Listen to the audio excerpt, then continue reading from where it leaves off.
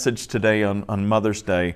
I want to give you an opportunity to give your tithes and offerings as I normally do every week in this venue and setting. If you've been mailing in your offering, thank you so much. I appreciate that. The monies that you give to North Main Street Church of God have been going to various ministries and opportunities to help affect in a positive way those things that are going on in our community for those that are the least of these or that have had needs. And I appreciate your faithfulness in giving. So if you haven't given, but can't give electronically and you want to give by mailing in your tithes or offerings, you can do that by sending it to 1201 North Main Extension, Butler, Pennsylvania 16001. Okay? If you haven't given online and you're not sure how to do that, you are welcome to go to our website. It's www.northmaincog.org, and there's a Give tab right at the top of the home page. You'll see that. If you click on that, it will walk you through how to give online. And if that doesn't work for you and you want to text to give, you can do that right now. At the bottom of your screen, there should be something that prompts you on how to do that. So there's a text number and the amount to give there. Check that out. Okay, now that those nuts and bolts are out of the way, let me get to the serious matter of our message today. Happy Mother's Day for all the mothers that are watching, for all the women that are watching. We want to honor you today. We love you. We care for you. And I wish we could be together just to show you how much we appreciate you face to face. But under the circumstances, here we are. As I was preparing for today's message, I kind of broke off from my typical sermon series, and I wanted to look at the story of Lois and Eunice. Now, you may not know who they are. Those Lois and Eunice are the grandmother and the mother of Timothy, whose two letters in the New Testament bear his name. And we're going to look at the effect and the example and the impression that they left on Timothy today as we look at this concept of Mother's Day in the 21st century. In a proclamation from a Mother's Day sermon, one pastor that I was reading writes this. He says, "This is a Mother's Day sermon. I'm preaching without apology and with appreciation for that time-honored institution without the benefit of which we wouldn't be here." He says, "Every Mother's Day sermon I've run across starts with an explanation. This one is no exception," he writes. "As ministers, we are reminded not to get too sentimental about motherhood because, first, for some, motherhood is an accident, and it's not always a welcome one. 2, for some, biological motherhood isn't possible. 3, for some, mothers weren't all that nice. And 4, for some, motherhood under the very best of circumstances is still less than a bed of roses in a primrose path," he writes. "If I can take some liberties," he goes on to say, with the poet Wilhelm Busch's words, "I have to say, to become a mother is not difficult, but on the other hand, being a mother is very much so." So with all of those qualifications, why bother with Mother's Day at all? I'll tell you why. Because for all its stumbling blocks, for all of its pitfalls and broken dreams, for all the soiled diapers, soiled wallpaper, and soiled plans, we're talking about a beautiful ideal, a natural part of God's creative plan to bring love and caring to light. Motherhood is a constant demand for the gift of love and caring. Mother's Day, regardless, honestly, of personal past experiences for you, it does bring memories of pains for some of us, dreams for others, hopes, and many other thoughts and feelings, but the sacredness of the institution of motherhood is timeless. God's wonderful, perfect plan for mothers as a source of life, nurture, and love finds its source in the beginning of time when God created Eve as a suitable helper for Adam. She would be the perfect counterpart for him in his loneness and bring about a completeness that he had not known up to that point within the created order. She would also be the mother of all of those who would come into being and hold a vital role in the faith and development of all generations to come. Now, some of you may scoff at this idea. You think about motherhood, you think about the sacredness of it, you think about all of the characteristics of love and nurture that I just mentioned and about being examples of life. Because I think some of you probably feel that you fail miserably at that.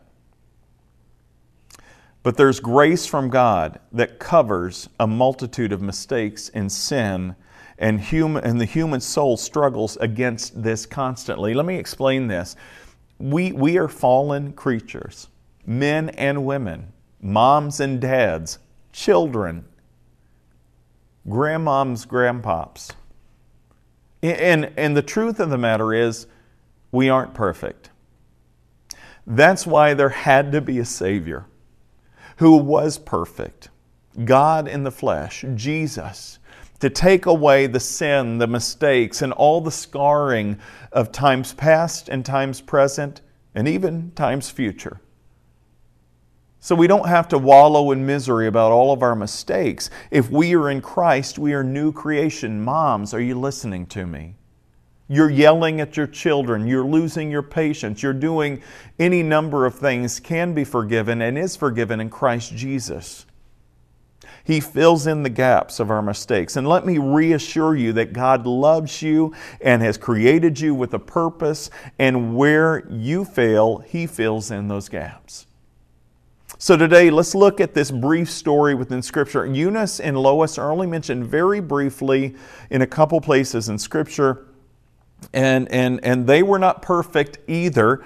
But let me explain their impact on young Timothy's life. 2 Timothy is our passage of Scripture today.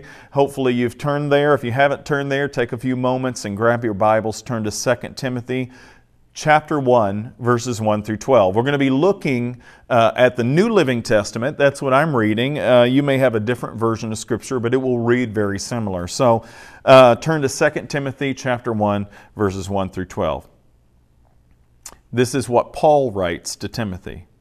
This letter is from Paul, chosen by the will of God to be an apostle of Christ Jesus. I have been sent out to tell others about the life that He has promised through faith in Christ Jesus. I'm writing to Timothy, my dear son. May God the Father and Christ Jesus our Lord give you grace and mercy and peace. Timothy, I thank God for you, he writes. The God I serve with a clear conscience, just as my ancestors did. Night and day I constantly remember you in my prayers, he writes. I long to see you again, for I remember your tears as we parted, and I will be filled with joy when we are together again.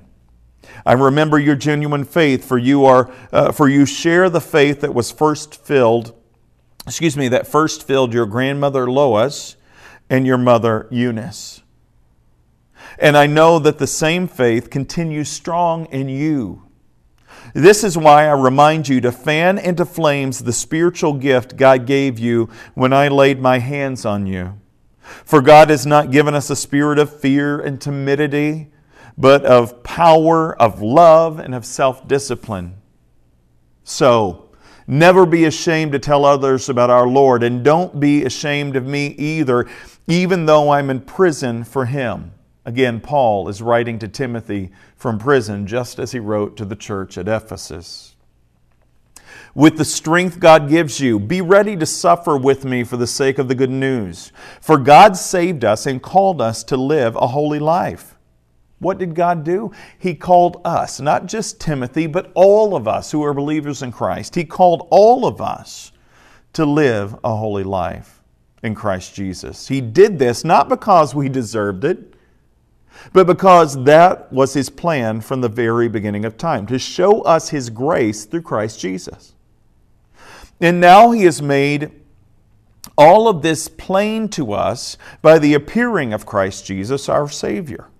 He broke the power of death and illuminated the way to life by immortality through the good news. And God chose me, he writes, to be a preacher, an apostle, and a teacher of this good news. That's why I'm suffering here in prison.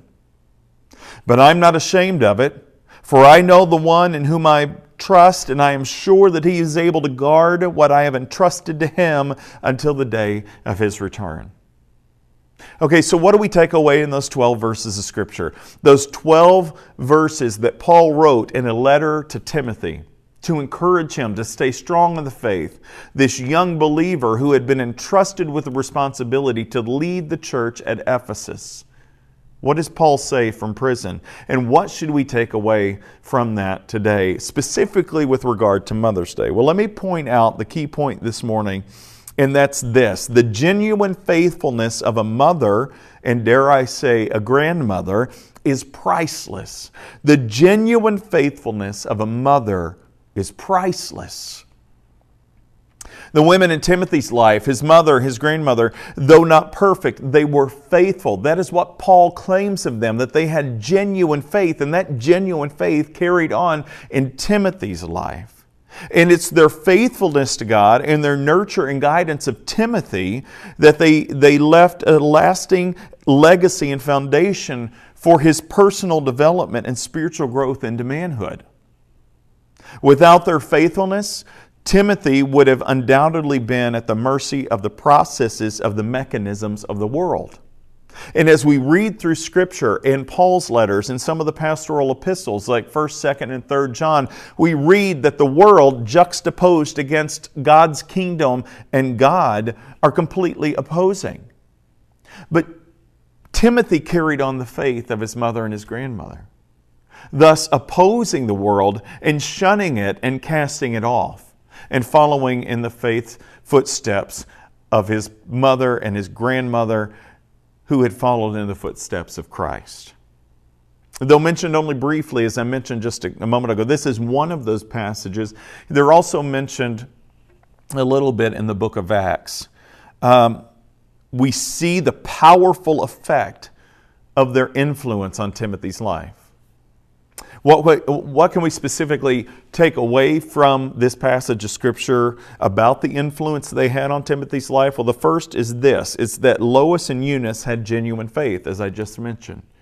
2 Timothy 3, 14 through 17, it talks about the genuineness not only of Timothy's faith, but that genuine faith was rooted in the genuine faith in Christ Jesus through his mother and his grandmother. The word for genuine, if we look that up in the Greek, it's actually a fuller context. In the King James Version, it means unfeigned. But the word genuine written here in verse 5 to describe Timothy's faith was rooted not only in his grandmother and his mother's faith, but in this fuller sense, we can translate and understand this word in this way. It means sincere. It can mean without dissimulation or without hypocrisy. I wonder if it can be said of many of us that our faith was just as genuine and sincere without hypocrisy and unfeigned. I would like to think that is my living legacy and testimony. And I bet that's what you would like for your living legacy and testimony to be too, is that you were unhypocritical, that your faith in Christ was so solid, so genuine, so sincere that nobody had a question about where and how you were rooted. I would like to think that our hope and our faith in Christ precedes us. Wouldn't you? What we do know for a fact, however, is that Lois and Eunice's faith was this kind of caliber. It was at this level. I mean, Paul, the one who wrote most of the New Testament that we now consider as canonized Scripture, tells us that. As the young Timothy grew from a boy and into a young man, the seed of genuine faith planted in his life from his mother and his grandmother cultivated and grew into maturity, so much so that Paul took him under his wing as a protege, or a spiritual son, if you will, and entrusted the church in Ephesus to his leadership. And we have a letter that Paul wrote to the church at Ephesus in the New Testament, talking to that church. And then in Revelation chapters 2, 3, and 4, we see the letter from Christ through the Apostle John written to the church at Ephesus. This church at Ephesus holds not only symbolic influence, it holds a place within time, a place within Scripture, a place within holy faith. This church that Paul worked with and entrusted to Timothy's leadership. Though Timothy would grow up in a divided home with regards to faith and spirituality, because we read about a little bit about his father, who more than likely was not a believer, and I'll get to that in a minute, the maturity and the growth that he incurred was a direct result of the example and the teaching from the women in his life. And let me pause and step aside here for just a minute and say this. Women get a bad rap in many denominations and traditions. They are held back from authority and leadership and all of that. And I don't want to get into the huge debate on that right now. We are a movement of churches, as the Church of God, Anderson, Indiana, that believe in the full gift mix entrusted not only to men, but also to women, for preaching, for reproof, for teaching, for leadership and eldership within the church. And we have good biblical basis to believe that. But here's what I want you to see with regard to Timothy, is that the ones that had the most solidifying example and effect and influence on his life were the women in his life. I can relate a lot to Timothy because I grew up in such a home. My grandmother, who passed away and whose funeral I did a couple weeks ago, she was a bulwark of faith for me. Her gentle spirit, her patience, the evidence of her relationship with Christ so emanated from her that it changed me. When my mom and I began going to church when I was 11 years old, my mom rededicated her life to the faith that she had grown up with as a child under my grandmother and my grandfather. And so my grandmother and my mother were these great examples, just like Lois and Eunice were for Timothy. Without my grandmother and my mother's influence in my life and their example in my life, I wouldn't be where I am today. I wouldn't be a minister of the gospel. I don't believe that I would. I attribute my faith and the strength of my faith and the desire to pursue God in a relationship with Jesus Christ all the way back to when I was growing up under the tutelage of my grandmother and my mother. My unbelieving father was not a help to me, just like Timothy's unbelieving father wasn't a help to him. The faith that he had was attributed to the influence of his grandmother and his mother. The indelible imprint of Lois and Eunice's faith on Timothy would end up honestly having this eternal and lasting effect, not only on his life, but on those to whom that he ministered the gospel of Christ. I've pastored as an associate pastor at a church in Lakeland, Florida, on staff there. I've senior pastored a church in Dayton, Ohio. And I've now been the senior pastor of North Main Street Church of God for the past going on 8 years.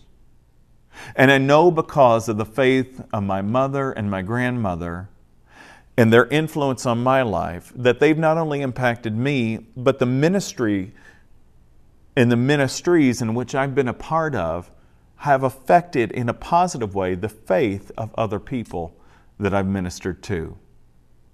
Do you see how all of this joins together?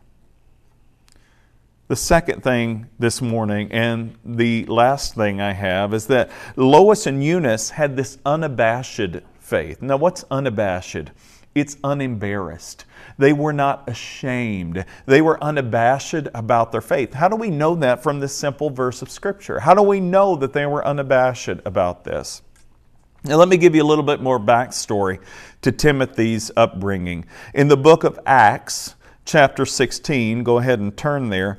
Luke, the author of the gospel that bears his name, gives us more information on Timothy and his background. Here's in Acts chapter 16, those first 5 verses read like this. Paul, here we are at Paul again. Paul went first to Derbe and then to Lystra, where there was this young disciple named Timothy. His mother was a Jewish believer. What is that? Let me stop there for a minute. Jewish believer. She was a Jewess who had come to believe in Christ. She had gone from Judaism and converted to Christianity. But his father was a Greek. Timothy was well thought of by the believers in Lystra and Iconium, so Paul wanted him to join them on their journey.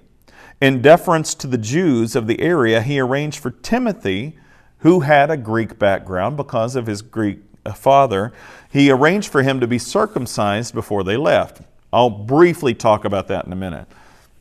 For everyone knew that his father was Greek. Verse 4, then they went from town to town. Paul took Timothy with him, again, as a spiritual son, as a protege. Then they went from town to town, instructing the believers to follow the decisions made by the apostles and the elders in Jerusalem. So the churches were strengthened in their faith and grew larger every day. Now, if you want to know the decisions that were made by the apostles in Jerusalem, all you have to do is back up one more chapter in the book of Acts to Acts chapter 15. This is the very first church council meeting. And you can read what they determined as the church leadership on how to move forward with Gentile and Greek believers. And so I digress, go back and check that out. But here we find evidence of Paul taking Timothy under his wing at such a young age and bringing him along with him. And we get a little bit more of the background of Timothy and his upbringing and his parentage, if you will. What we notice about Timothy's upbringing is not only the genuine faithfulness of his mother and his grandmother, but also their willingness to stand in opposition to other family members who did not believe. Now, their opposition isn't expressed in this kind of obstinance or blatant defiance, but as a gentle, peaceable contrast to Timothy's father, who was a Greek. Now, strictly speaking, when we read what Luke writes in Acts chapter 16 about Timothy's father being a Greek, there's a lot more that's underlying that language. So let me kind of break this down a little bit. Strictly speaking, to reference Timothy's father this way is in essence to say that he did not share the rest of the family's faith in Jesus. Oftentimes in the New Testament, the word Greek or Gentile usually refers to those who were outside of Judaism or outside of the faith of Christ or of Christianity. They would typically be known, to be called a Greek or a Gentile, would typically be known to be heathen or pagan and not believers in God or Christ. Thus, we don't get any indication that Timothy's father shared in the Christian faith, because here's the truth of the matter. If that were truly so, Luke would have mentioned it, and so would have Paul in 2 Timothy. It should also be noted that as they lived this way, Eunice and Lois, that they didn't stop being believers in Christ, excuse me, just because Timothy's father didn't. Listen, let me give you an explanation of that. A lot of times, fathers or the other parent in the home who is not a believer in Christ, and there is, say, the other parent is a believer in Christ, there's tension. I don't know if you know that. You may have grown up like that. I did. I remember from the age 11 on when my mom rededicated her life to Christ, as I mentioned earlier, and we started going to church regularly and assembling with other believers, and I started going to youth group. My dad started getting not physically violent, but just volatile. He'd get angry. Well, why don't you just go live at the church, he'd say. Why don't you take your bed and just sleep over? You're there all the time. He was starting to get jealous of the church. And even in Timothy's day and age, there were underground churches. There were churches that would meet in homes. They dedicated themselves. Read Acts chapter 2, verses 42 through 47. Read about how the early dynamic of the church gathering together was. It was a constant daily thing. I'm guessing if Timothy's father was not a believer in Christ, he probably got a little irritated and annoyed by Eunice being out of the house so much with the church. I don't think she disrespected her husband, because I think that they were such genuine women of faith that they wouldn't have done anything to just blatantly stick it to anybody. I don't think that's what a true believer does. They, in humility and peaceably and in all gentleness, love, but they don't stop believing in Christ. It should also be noted that in deference to the Jews, and let me get to this real quick. Why did Paul have Timothy circumcised? Because if you read, like I said, in Acts chapter 15 at the First Church Council, they kind of abolished that routine or that ordinance of having people circumcised. And that was a Jewish custom. Were the Christians going to continue it? And the early church council said, no, we don't want to put those heavy restrictions on believers coming to Christ who are Gentile believers. So no, they don't have to do that anymore. So why did Paul do that? Well, Paul makes the concession, I believe, to have Timothy, an uncircumcised Greek from birth who had a Jewish mom. I believe he has him circumcised as an adult so as not to inhibit the gospel of Christ in any way. Sometimes, now think about this for a minute with me, sometimes doing those things that seem inconsequential or unnecessary is crucial in breaking down barriers for others to receive the gospel of Christ. Read 1 Corinthians chapter 8. Paul talks about eating meat offered to idols. Are we allowed to? Are we not allowed to? And here's what Paul errs on the side of if you read 1 Corinthians chapter 8. He says eating meat is eating meat, whether it's offered to idols or not. Idols aren't real, he goes on to say. So why even worry about it? It's a silly, nonsensical thing. But he says, if my eating meat offends a brother or sister, another believer in Christ who may be weaker in the faith, what does he err on the side of? He says, I'm not going to do it. Same thing for drinking alcohol. All right, there's no issue about drinking alcohol in Scripture. There is an issue about getting drunk or being taken by too much wine. I know I'm probably going to get some letters or responses about that, but let me just explain this really quick. There's nothing wrong with drinking alcohol, and no, it wasn't just grape juice; it was fermented. That's why we have the bags of wine. You wouldn't put new wine into old wineskins. Why? Because the fermentation process would stretch out the leather of the wineskin.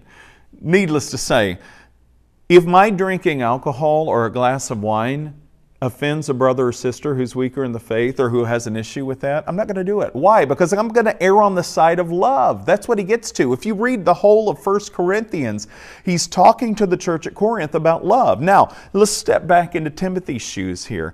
He has this faith that's rooted in his mother and his grandmother's faith in Christ Jesus, and he follows in the footsteps of Christ through the faith of his grandmother and his mother.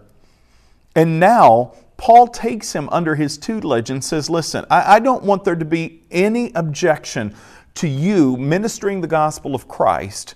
So even though it's not a major issue now because of the church council meeting and because honestly we are new creations in Christ Jesus, it matters more the circumcision of the heart than it does the circumcision of the flesh. I want to have you circumcised so as it's not a stumbling block to those that have an issue with it. Do you see what he's saying here? The issue with circumcision not being necessary for conversion to Christianity was settled in that church council meeting in Acts 15, but Paul thought it was necessary to have Timothy do this so that this wouldn't be a stumbling block to reaching the Jewish people with the gospel of Christ in Ephesus or anywhere else that Timothy might go. Regardless, Lois and Eunice, and let me get back to their story really quick here. They didn't stop being open, faithful believers in their home, in their community, and it was their unwavering faith in Christ and their dedication to the Scriptures. Did you catch that? Their dedication to the Scriptures that they raised Timothy with. What were the Scriptures in that day and age? The Scriptures they had were the Old Testament. And the prophets that pointed to the Messiah, who was Christ. And Christ fulfilled all of those prophecies. We just talked about that over the Easter season in several of our sermons. They imparted that faith to Timothy. They raised him with the base knowledge and the root of Scripture. That's why I relentlessly preach all the time about being students of the Word of God. Why is it so important to be a student of the Word of God? So that you hide God's Word in your heart that you might not sin against Him. Psalm 119.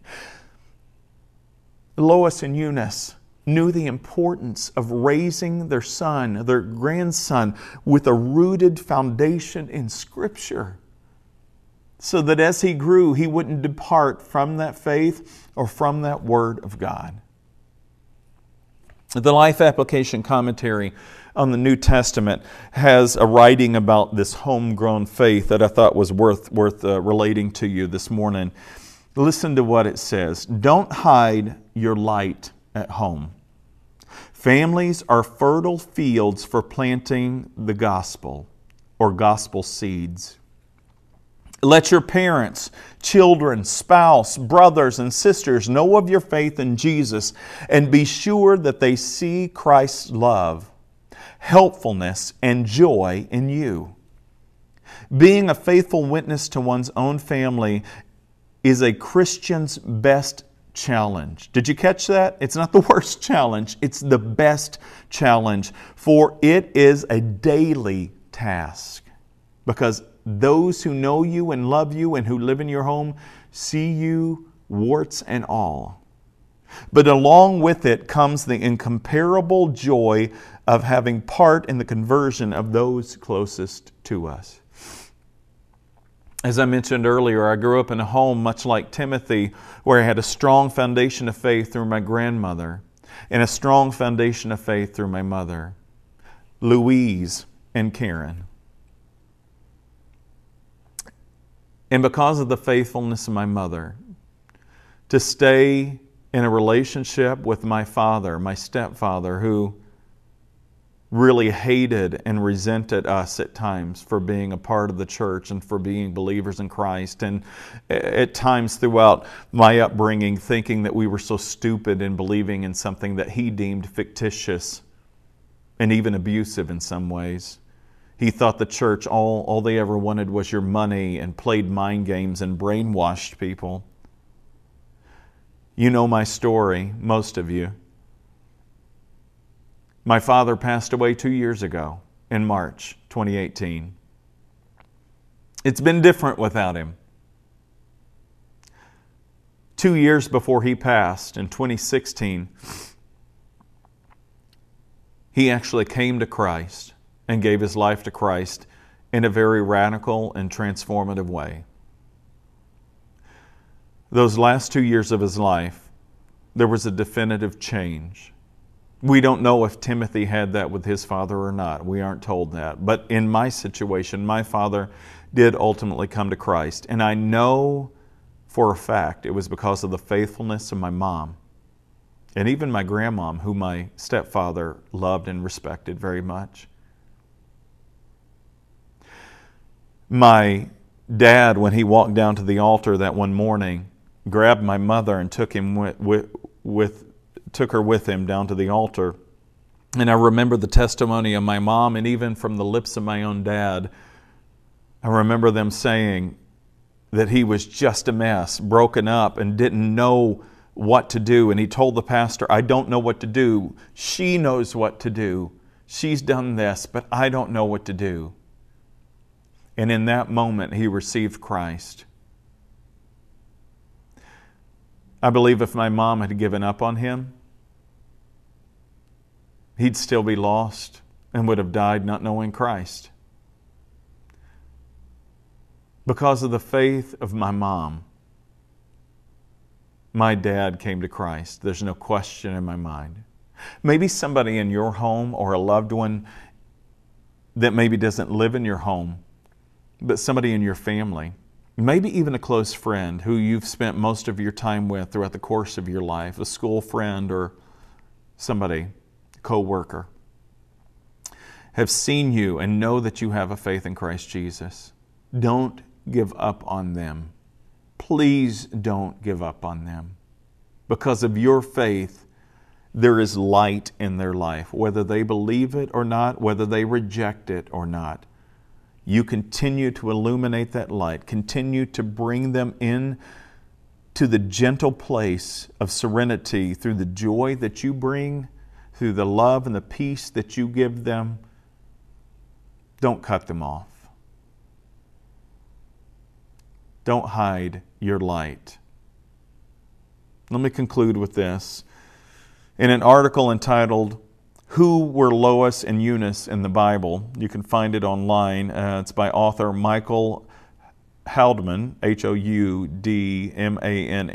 He writes, "These women's example shows that believing family members have a responsibility to raise their descendants to know God's Word. A grandmother has the opportunity to instill the groundwork for faith in her grandchildren. That responsibility does not rest solely on the parents. Furthermore, Eunice, Timothy's mom, her example shows that a mother should not defer the spiritual health of her children to a non-believing father. Paul's example further encourages us to take on the responsibility of mentoring those who may not have godly family members to follow. So none of us are off the hook. We should all be investing our lives into somebody else. I've heard it said, I digress a little bit here, we should all be a Paul, a Timothy, and a Barnabas to somebody, just as much as we should all have a Paul, a Barnabas, or Timothy in our lives. Now, what do I mean by that? A Paul is somebody of wisdom and spiritual stature who we allow to speak spiritual truth and give us godly counsel. A Barnabas is an encourager, a peer who walks alongside of us, not only challenging us and holding us accountable in the faith, but walking along with us. And a Timothy is someone who is under our tutelage. We should not only have that in our lives, we should also be that in other people's lives. Do you have a Paul, a Barnabas, or a Timothy in your life? Are you a Paul, a Barnabas, or a Timothy in somebody else's life? Let me continue with the thoughts of Michael here. He says, ultimately, Timothy was not the only person to benefit from the godly influence of his mother and his grandmother and his spiritual father, Paul, but the entire church in Ephesus reaped the benefits of their godly influence on his life. Paul was right to recognize Lois and Eunice by name for their part in establishing Timothy in the faith. Perhaps, he says, one day, other mothers and grandmothers of their children will be recognized for their faithful influence as well. This Mother's Day, I would like to close with an affirmation written by John Killinger in his book, Lost in Wonder, Love, and Praise. Listen to what he writes. I believe in Jesus Christ, the Son of the living God, who was born of the promise to a virgin named Mary. I believe in the love Mary gave her Son that caused her to follow Him in His ministry and stand by His cross as He died. I believe in the love of all mothers and its importance in the lives of the children they bear. It's stronger than steel, softer than down, and more resilient than a green sapling on the hillside. It closes wounds. It melts disappointments. It enables the weakest child to stand tall and straight in the fields of adversity. I believe that this love, even at its best, is only a shadow of the love of God, a dark reflection of all that we can expect of Him, both in this life and in the next. And he concludes with this, I believe that one of the most beautiful sights in the world is a mother who lets this greater love flow through her to her child, blessing the world with the tenderness of her touch and the tears of her joy. The genuine faithfulness of a mother is priceless.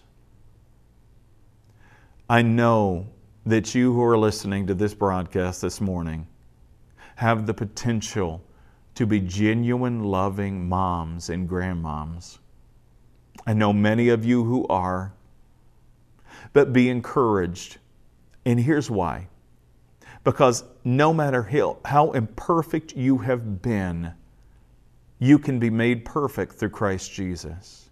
No matter how imperfect you have been as a faithful mother in Christ Jesus, God fills in your gaps.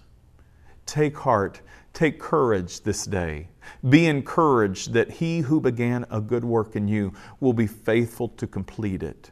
Please know that.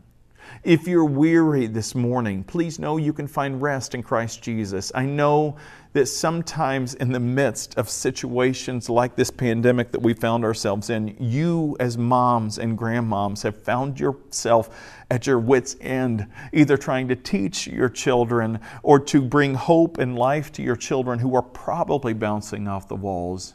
Take heart, take courage. You are not a failure. You are loved. Happy Mother's Day. Until next week, I love you. God bless you. We'll see you soon.